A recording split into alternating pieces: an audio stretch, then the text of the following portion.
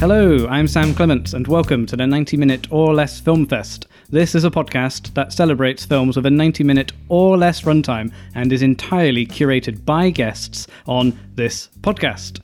Today we're joined by Kat Brown, freelance arts and lifestyle journalist for publications such as The Telegraph, The Mail on Sunday, and Pilot. She is also a podcast presenter and producer and an Archers mega fan. Hello, Kat.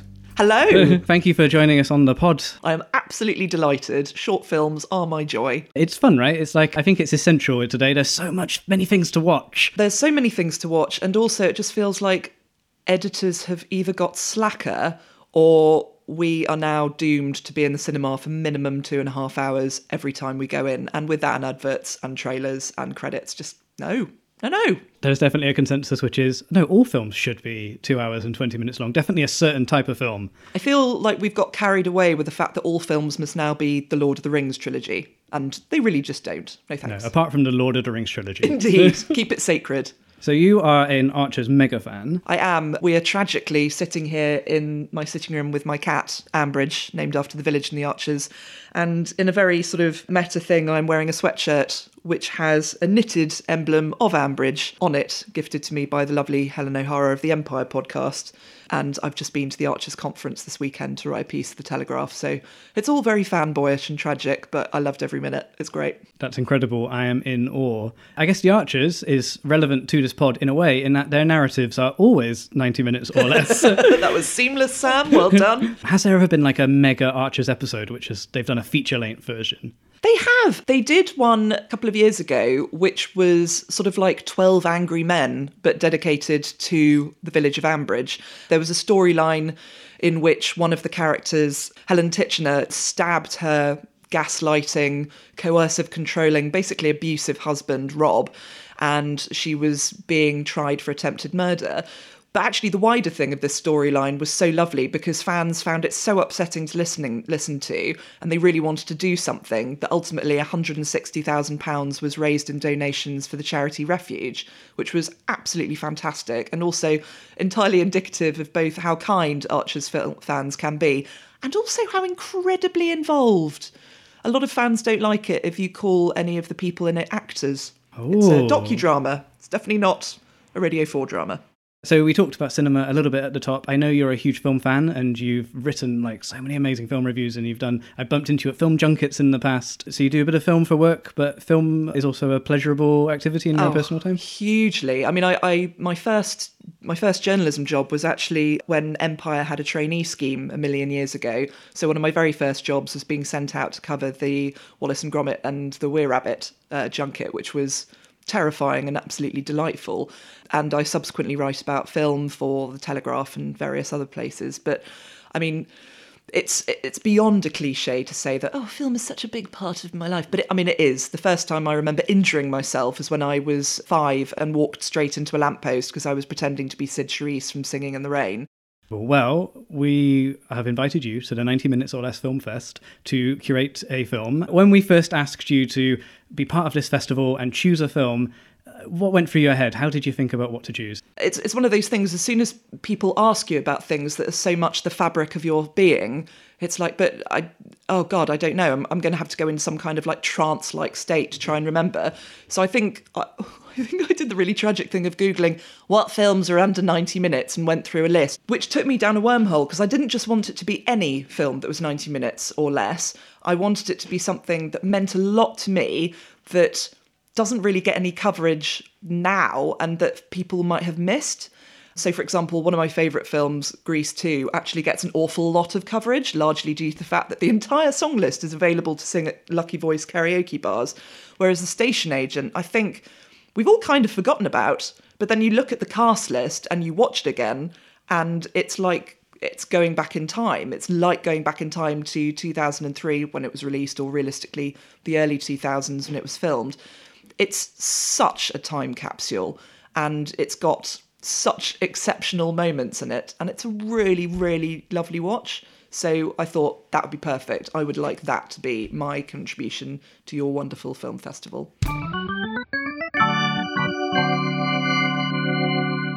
Miramax Home Entertainment presents the critically acclaimed The Station Agent, winner of numerous awards including the Audience Award for Best Drama at the 2003 Sundance Film Festival. Finn McBride, Peter Dinklage, a loner with a passion for trains, inherits an abandoned train depot in the middle of nowhere. Place that suits him just fine. I don't think that's right, because all he wants is to be left alone, but that is not to be. Soon after moving in, he meets Olivia, Patricia Clarkson, a distracted artist, and Joe, Bobby Cannavale, a friendly Cuban, with an insatiable hunger for conversation, who parks his hot dog truck right next door. With absolutely nothing in common, they find their isolated lives coming together in friendship none of them could foresee. I think there's a couple of typos on the back. This sounds like the worst film ever. Kat, why did you choose it? I know! That is almost like a parody of a terrible and deeply specific American indie film with a passion for trains. Yeah. I mean, what good ever came from a passion for trains? And I say that having had a great passion for the Mallard in my youth. A friendly Cuban. Literally nearly died at that point. Just like, gosh, a friendly Cuban. Just, you know, like a cigar, just rolled on your knee. Wonderful. I think for fans of synopses, we should point out we're reading from the back of the rental copy of The Station Agent, which I've had in my possession probably for about 14 or so years since the film first came out, because I remember seeing this film when it first came out and I loved it. Yeah. And I loved it so much I bought the rental copy as my I'm glad personal you copy bought to it, keep. because otherwise, you know, the people from Blockbuster will track you down eventually. First of all, we should point out that if the synopsis wasn't enough, we will have a spoiler-filled chat about the film. So if you haven't seen the film yet, would highly recommend pausing this and going to your nearest streaming service. So, Kat, we sort of mentioned it at the top of the show, but did you see this in the cinema when it first came out? Yes.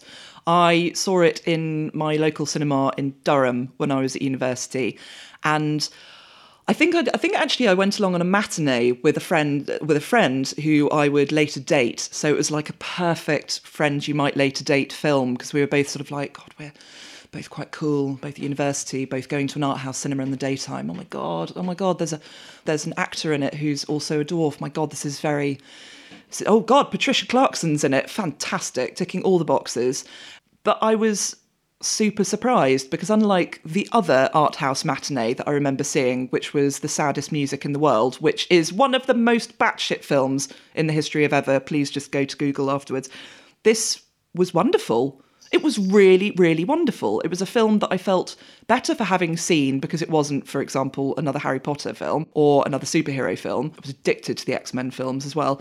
But it was a great piece of filmmaking, and I left the cinema feeling like the sun had come out, and I got it on DVD. And again, another reason that I wanted to have this was because for the years when I was at university and then when I started at Empire, I had like a very bijou DVD collection that was very carefully curated. Every one of those films had a story, and those in my book collection would sort of travel with me from home to home. And The Station Agent came with me to about 11 houses in the end. I think I subsequently got rid of pretty much all my DVDs a couple of years ago. But it's just magical, as we will now talk about in a spoiler-filled discussion. What I like about this film is it feels like a time capsule from 2003, 2004, where it felt like a lot of Sundance films were sort of coming through, and it's probably a little bit aligned to my own life, where I was at uni at that point, and I was definitely like, I want to see all the cool indie films, but I just felt like they were more easily accessible at that point than they were previously, I think due to things like DVDs and all of that sort of stuff. But I think it was around the same sort of time as things like Juno and Thumbsucker and that sort of indie scene where everybody in those films is now super famous, like The Station Agent, which it's one of Peter Dinklage's first roles. And now, I mean, like, he's a household name. Also, Patricia Clarkson, consistently brilliant in this time. Bobby Cannavale, I mean, he's kind of always played the same character, and he's always in supporting roles. But again, I think he's just got bigger and bigger and bigger as time's gone on. Well, I'd always thought about The Station Agent in terms of the cast, exactly. And as I was watching it, I was like, oh, I better check who wrote and directed it, see if they've done anything else since, this nice indie film. Tom McCarthy, yes, he has done some other things since. He co-wrote Up, for heaven's sake. And he won some Academy Awards for a film called Spotlight that he directed and co-wrote. So he's doing quite nicely. But watching it again, I had completely forgotten what a bingo card of recognisable faces this is. There is barely anybody in it who hasn't either gone on to do amazing things or who I didn't recognise from other things. There's 3 cast members of Sex and the City in there. John Slattery, who obviously we better know as Roger from Mad Men, Bobby Cannavale, of course, and Lynn Cohen, the sort of shop owner. So that was just wonderful, just 3 of them on their own. And Michelle Williams, of course, in quite a sort of a small but perfectly formed role, as I believe is the term. It's funny, she's got the "and" credit on the back of the box. Well, she was Jen from Dawson's Creek. That was a big time for her. But thinking about it in terms of university, exactly, I think it is such a time capsule. I mean, we might come on to the issue of wardrobe later. That's incredibly specific to a very particular time. But also some of the shots I just recognise from the early 2000s. Those sort of quite wide sort of picture postcard things, a couple of dudes hanging out on a step, but at very carefully set levels. You know, one's looking over there, one's looking down. There's some, you know, furrowed brows and sort of like rueful laughter. It's amazing, really takes you straight back. Great that you mentioned Tom McCarthy there. He also went on to direct The Cobbler, which was not as well received. But then he won an Academy Award for Spotlight and everybody forgot about it. But this is his directorial debut, which is remarkable because I think this film is small, but it is perfectly formed. And he wrote it, he won a BAFTA for his first film for writing the screenplay. That's disgusting, really, isn't it? It makes me feel sick. But he's someone who's an actor. He's been a very consistently jobbing actor for a lot of his career, and then he goes and directs an indie film. And we've all heard that story where it ends quite badly, and you never hear from that person again. But he's living the dream. He had his film at Sundance. He won the awards, and now he's an Oscar-winning director. I think what is really satisfying about going back to this film is the fact that, yes, lots of people in it have become incredibly successful, but my God, they worked for it. This is a film made with, I mean, we look back retrospectively and go, oh, goodness me, all of you have been in it. I mean, even Richard Kind, like your man from Scrubs, I will always think of him as your man from Scrubs, turns up as the lawyer at the beginning. These are all people who have worked incredibly hard to get where they are. I mean, after this film came out, it was still like a good 8 or so years before Game of Thrones for Peter Dinklage, for example. And he worked incredibly hard to do something that is incredibly reasonable, i.e. not get constantly cast as a flipping leprechaun or you know, a joke in some way, and to actually have roles where his physical appearance is, you know, by the by. I mean, obviously it's referenced significantly in The Station Agent and done really well, actually. But so much of this is about his own performance, to the extent that obviously when Game of Thrones was casting, they were just like, we just want Peter Dinklage for Tyrion Lannister. And Finn and Tyrion have got a lot in common in terms of, I mean, obviously not as funny or as wise, but still just that sort of dark, dry sense of humour, and also that sense of stillness, although Tyrion less obsessed with public transport. Let me ask you a question, Finn. Do people have clubs? What do you mean? No, like a Train of the Month club. Yeah, there are clubs. What do you guys do? Well, they get together and they look at old photographs, and sometimes they watch a movie. It is such a breakthrough performance for Peter Dinklage. He's quite a reserved character. He's very insular, but he has to sort of convey quite a lot of emotions just through his face and through his performance. And I think he's such a good find. Like, I cannot imagine this film without Peter Dinklage. He is absolutely fantastic. And like, thinking of this being Tom McCarthy's directorial debut, he does an incredible job of getting absolutely everybody where they should be to get the very best out of them. I mean, Dinklage obviously has an incredibly expressive face and can say more with one unraised eyebrow than I can by just, as I am now, jangling my hands around going, oh my God, it's amazing. His posture, his clothing, again, that permanently spotless white shirt, even though that seems to be the only clothing that he actually has. It's almost like he's an everyman. And I suppose in a sense he is that everyman character of just the sort of, I want to be alone with my trains. And then everybody sort of comes and interferes with him. But he just brings that across so beautifully and in a way that portrays inner depths, even though on the surface of it, this could just be yet another American indie, oh God, guy with hidden depths that we never see. But we see those with Dinklage, and that's incredible. Absolutely. I think he's really well written, but really well played, and it's so much reaction to him because you're right, he moves to the sticks. He wants to live in the abandoned train station agent's house, and he just really wants to be alone. And the joy of the writing is that he's alongside these two brilliant characters. I think Joe, which is a bit of a footnote on the back of the DVD, but I think Joe is amazing. He's the exact opposite, and he's like this puppy dog who just wants attention. And there's such a good yin and yang, don't you think? So much so. And actually, the other TV programme that I've been hugely enjoying and is very much on my mind is Derry Girls, which is about a sort of really unusual selection of relatives who also become incredibly firm friends.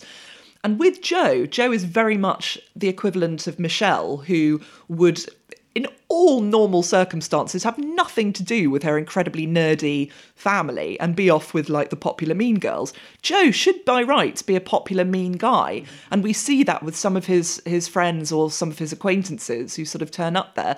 And yet he and Olivia are completely drawn to Finn.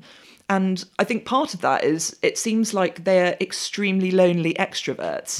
They need to draw on other people, but then there is something in Finn, and there is something that I think feeds them, because they're both deeply lonely people, and I think Finn is so happy and content in his company that if you are a lonely person, there is something incredibly attractive in that. He's just able to be, and he doesn't want to hang out and drink Joe's beers or anything. He just wants Olivia to stop nearly running him over and that sort of thing. But then ever so slowly through the film, it's just lovely because it's not just him opening up and going, oh my God, I see the value of people. He sees the value of these people. And that is wonderful because I think one of the things that we want most in life is to be seen for who we are, to be recognised and to be appreciated and to find our tribe, whether that's in our families or in our friends or in people that we meet later in life. And I think when I first saw it, I just thought, oh, this is a nice film about Finn. And now I see it and I'm like, I see it for every single one of those people in that film. And it is just beautiful. Absolutely. I think the joy of Finn is that he allows people to be themselves because he's quite accepting of people. I guess that's sort of encountered with how people often look at him because he's a man with dwarfism. And he's got something about that character where there's so much going on with Olivia. Like, she's an artist and she's doing this and she's got this traumatic thing she's going through. But actually, she can't be that in front of other people, but she can in front of Finn because he just accepts her. I think that's really nice to see. Like, ultimately, it comes down to this tight friendship that forms from three people who have nothing in common, which is it's like such a joy to watch. It is. And I think the thing that is particularly clever is bringing in the character of Cleo into it, who is played by Raven Goodwin, who was in Lovely and Amazing with Brenda Blethyn before that. And because she initially, you're just like, I don't understand who you are. You're just a child following him around. And the children, obviously, we've seen previously in the film have been sort of like, dopey. Where are your other 7 dwarves and that sort of thing? Where's Snow White? And you worry initially that she's going to be like that. And she does sort of run off and everything, but she's always curious. But she stops Finn from being the wise dwarf of the hills who allows other characters to develop because she is there for Finn to develop. I think that relationship is really, obviously not the thrust of the story at all, but a really important relationship because she's the only character who asks him about him and she asks about trains. And it's like his passion. Like, it's so nice that they have that connection when the other characters really talk about themselves kind of in front of him. And she's lost as well. or if not lost, then she's kind of just left alone. And I love that she's having fun in the old railway carriages and stuff when Olivia comes to visit, because it's almost like she's a reflection of Finn in that way too. But she doesn't, she won't just sort of quietly accept or go through the adult niceties that other people would do of why he doesn't want to do a certain thing or why he likes this. She's a kid. She just wants an explanation. She doesn't have those social nuances yet. He can't get away with the stuff that he can do with other people, I think, is it? He can't hide with her. Hey, what are you doing? I'm searching the trucks for the company name. Well, these are trains, not trucks. The wheels in the trains are called the trucks. What grade are you in? I'm finished with school. Are you a midget? No, Where do you live? in the depot. My name is Clea. My name's Finn. Bye.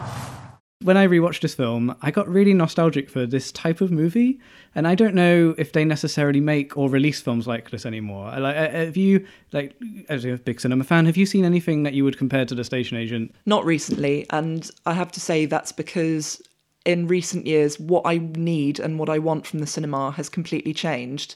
We're not living in a very nice time at the moment, and I've got real world worries, whereas at university, my main worries were, am I going to graduate? Mm-hmm. And when am I going to get it on with this friend? And that was literally it. And if I could get some more eyeliner by tea time. Whereas now, obviously, with the political climate that we live in globally and nationally, when I go to the cinema, I want to go and see something like Shazam. You want hard escapism. Hard escapism. And I think also because the kind of film writing that I do tends to be, it's not necessarily as immediate. I wrote a sort of retrospective of Titanic when it came out again, The Telegraph, and for example, a piece about this woman called Recy Taylor who was horrendously raped by a gang of white men, and there was an amazing documentary about her. So I'm not sort of writing about the films that are coming out right now, or if I am, then they're not necessarily the sort of, I don't know, the super big ones. And actually, I have to say, some of the films that might be comparable, like Greta Gerwig's films, have just left me completely cold. I just haven't got them at all. So, no, basically. Maybe I it really is. like Shazam. One of my favourite bits in the film is, the characters, they're quite slow to meet up and things, but once they click really fast, and before you know it, they're actually working with Finn on his passion, which is trains, and they are chasing a train, and they're making a movie, which is apparently a thing that people do. Totally blew my mind. And they're going to put a film screening on at Olivia's house, and I love that. It's wonderful. It's the sort of thing that you did as kids. And Olivia just leaving that camcorder on his doorstep is such a precious moment. But exactly, it's just that sort of, that casual investment in somebody else's passion. There's no need to sort of prove that it's worthy. They're just like, you're into it, that's amazing, let's go and do it. Hey, Olivia! You got a garlic press? No. How can you not have a garlic press? Still no. All right, I'm gonna go, you keep talking, I'm gonna go cook without the garlic press. I'm not used to having people in my house, especially loud people. It's a nice house. Yeah. David bought it as a getaway place, so I moved out here and got away. We should talk about Patricia Clarkson because she is brilliant in this. And I think Tom McCarthy said he's really good friends with Bobby Cannavale. So when he was writing it, Bobby Cannavale was in mind. They found Dinklage quite early on, and Patricia Clarkson, he was a total wild card, basically. And the three of them have such great chemistry together. It's perfect. Patricia Clarkson feels like she's sort of bigger now than ever before, maybe mostly for TV. I don't know what your relationship with Patricia Clarkson's like these days. So I just think of her as the icon of American indie films, and all of those words being capitalised. It's so odd. Whereas you see her here, and it's lovely because she is playing a character who is so of that time. I mean, we talked about Sex and the City characters. Patricia Clarkson's incredibly erect nipples all the way this film just remind me of that episode with Miranda. I'm really sorry if I've just alienated any non-Sex and the City viewers here, but I mean, that was also a classic moment. And she's just, she's not what I ever expect from seeing her, because I think we've got so used to the concept of the late 90s, early noughties American indie tropes that you forget about people who can just really inhabit a character, and not in the sense of being like, I'm in an indie film, so all my words are just going to be monotone, and also in a slightly minor key, as though I'm delivering a really substandard Shakespearean speech. She's just there, and she's filled with light, but she's filled with light in the sense of a slightly cracked jar, and you just know that at some point something's going to let go, and you're not sure what's happened. But also, as I've got older, I identify with her in a way that I never would have done when I was sort of like 19, 20. I mean, I've never been pregnant, I haven't lost a child, but the absolute, phenomenal, explosive, high-pitched grief that she depicts in the most subtle and gentle ways is extraordinary. What I think I really like about how everybody plays it is it's a 90 minutes or less movie, but there's like years of like life behind all of these characters. And I don't know what Tom McCarthy put in the water or something, but like he just got it right. Everybody feels genuine. But that's what good art should be. And that's what a good book should be. That's what a good film should be. Not the sense that you've just sort of like turned up with a roller ball and just sort of gone, here's a character, and put on like one coat of Dulux. You need that feeling that that character has always existed. I mean, it's one of the reasons that I'm in a book club devoted to the, and inverted commas here, bonkbuster author like Jilly Cooper. Jilly Cooper gets so slated by people who've never read her books, but there's a reason why Harper's called her the Jane Austen of her time. She writes people who jump off the page with fully realised lives, and that's what we get in this film. And that's what we want from cinema. That's the thing that draws us in. We need to feel that there are people in charge who know what they're doing, and either that is by or everybody behind the scenes doing it in such a seamless way that you don't see the joins and those people are just there, or by the sense of just the plot being drawn along so brilliantly. This is a really quiet film, but it sings. So The Station Agent is in the 90 Minutes or Less Film Festival. Really pleased to have this film in. It was a real joy to rewatch. And actually, you're right, choosing this film because not enough people saw it on release. Even though, it won a BAFTA. Patricia Clarkson won 6 supporting actress awards at various film festivals. It really put definitely Tom McCarthy on the map, and I think is a notable point in everybody's careers. Nobody's talking about it. It's not available on Blu-ray. You can stream it on Amazon or watch the X-Rental DVD at my house. So I think actually showing this on a big screen with an audience will be a hell of a lot of fun. But at this festival, we don't just want to show the film. We want to immerse the audience. What would be your sort of idea to complement the screening? What would you like to bring to The Station Agent at the festival?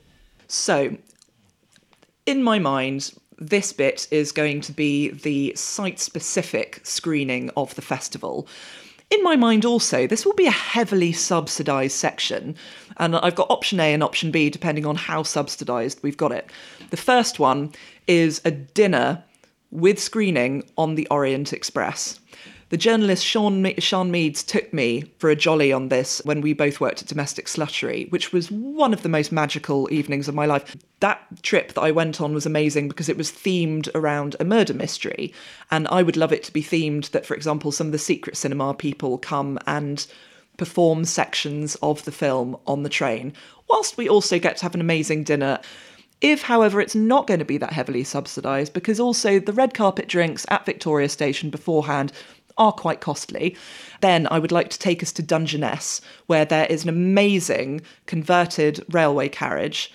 Fairly small, it's just like a little boutique sort of Airbnb situation. But I really want to get that feeling of being on a train, but also on a train that's not necessarily like, Southwest trains going down to Petersfield with your gold card return sort of thing.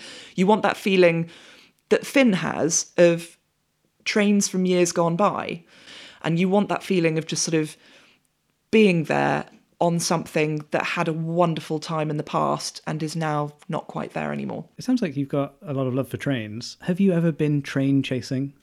I was most obsessed with trains. At the same time, I was obsessed with sharks. So when I was about 7 or 8, I would go to Alex Herbert's house after school and we would watch documentaries about vintage trains or sharks, and then we would draw beach scenes involving sharks and use a lot of red pencil to draw sharks having had a little chomp on people's legs. Creepy, creepy children. But, trains and sharks, hand in hand. Okay, I'm trying to think of what film features both of those. Sharks in Venice! I think maybe because we are blessed at this festival in that we seem to be able to make wishes happen. I think we get the Orient Express to Dungeness and we have a stock of red crayons for us to relive the shark drawings of your youth.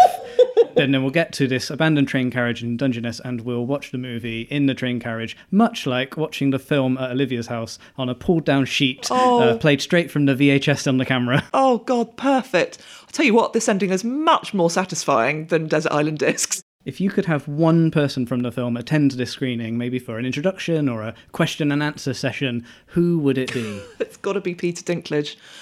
I was going back through to see how many prizes this film had won, and I was genuinely gobsmacked that he was nominated and didn't win a thing. He's so bloody good. He's so bloody good. And also, I just think he'd be such an interesting person to hear, not just obviously in terms of his Game of Thrones work, but just in terms of his career and, what a bloody battle it is. There is still such disproportionate lack of non-able-bodied, if you like, regular-looking people on screen. I mean, I've recently got really into Pose on BBC Two, which was previously on FX in the States, and that's got a lot of transgender actors in it, and it's just like, oh, these people are out there if you bother looking, and it is just that thing that a lot of people don't bother looking. And that's just tragic because we are being absolutely denied brilliant acting talent and also the chance to let people see themselves on screen. Representation matters.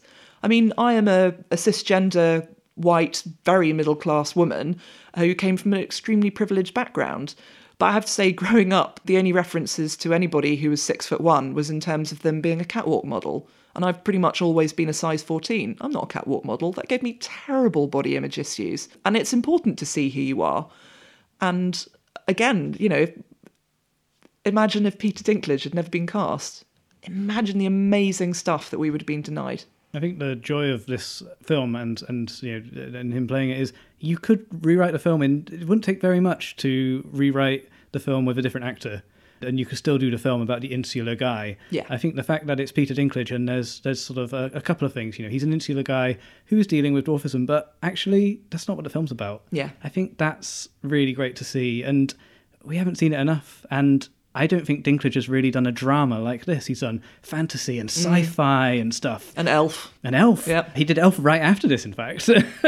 But I'd love to see him come back to do an indie drama. Yeah. Can that happen? Game of Thrones is over soon, right? Yeah. Maybe he can go back to his Sundance roots. Yes. And it needs to open doors for other people. I mean, crossing the streams a little bit, but this is a huge thing that I see mentioned over and over again by black journalists on Twitter. It's just like, don't just commission us to write about the experience of being a black woman or a black man. Commission us to write about like crap stuff. Commission us to write about Game of Thrones. We like television too. And I think there is a huge danger that if you don't fit the traditional, or if you like the usual Hollywood mold, that you'll just be like, oh, okay, we need you to come and do that thing. Whereas, again, the joy of this film is Finn is like a massive train nerd who wants to be alone, and that's the main thrust of the story. Absolutely. And it's a shame that we haven't really seen anything like this since 2003. Station Agent 2. Yes. I hear it coming. More stations, more time. Oh, wouldn't it be great? Jason Statham tie-up. Transporter and the station agent. Makes sense. So I like asking people this towards the end of the podcast. Could this film, or should this film, be any longer than 90 minutes? Absolutely not. They're just sort of extend dinner scenes and that sort of thing. And there's just the right amount of aimless content, if you like. And I think any longer and this film would be in danger of becoming whimsical and in a bad way. Whereas right now, it's excellent.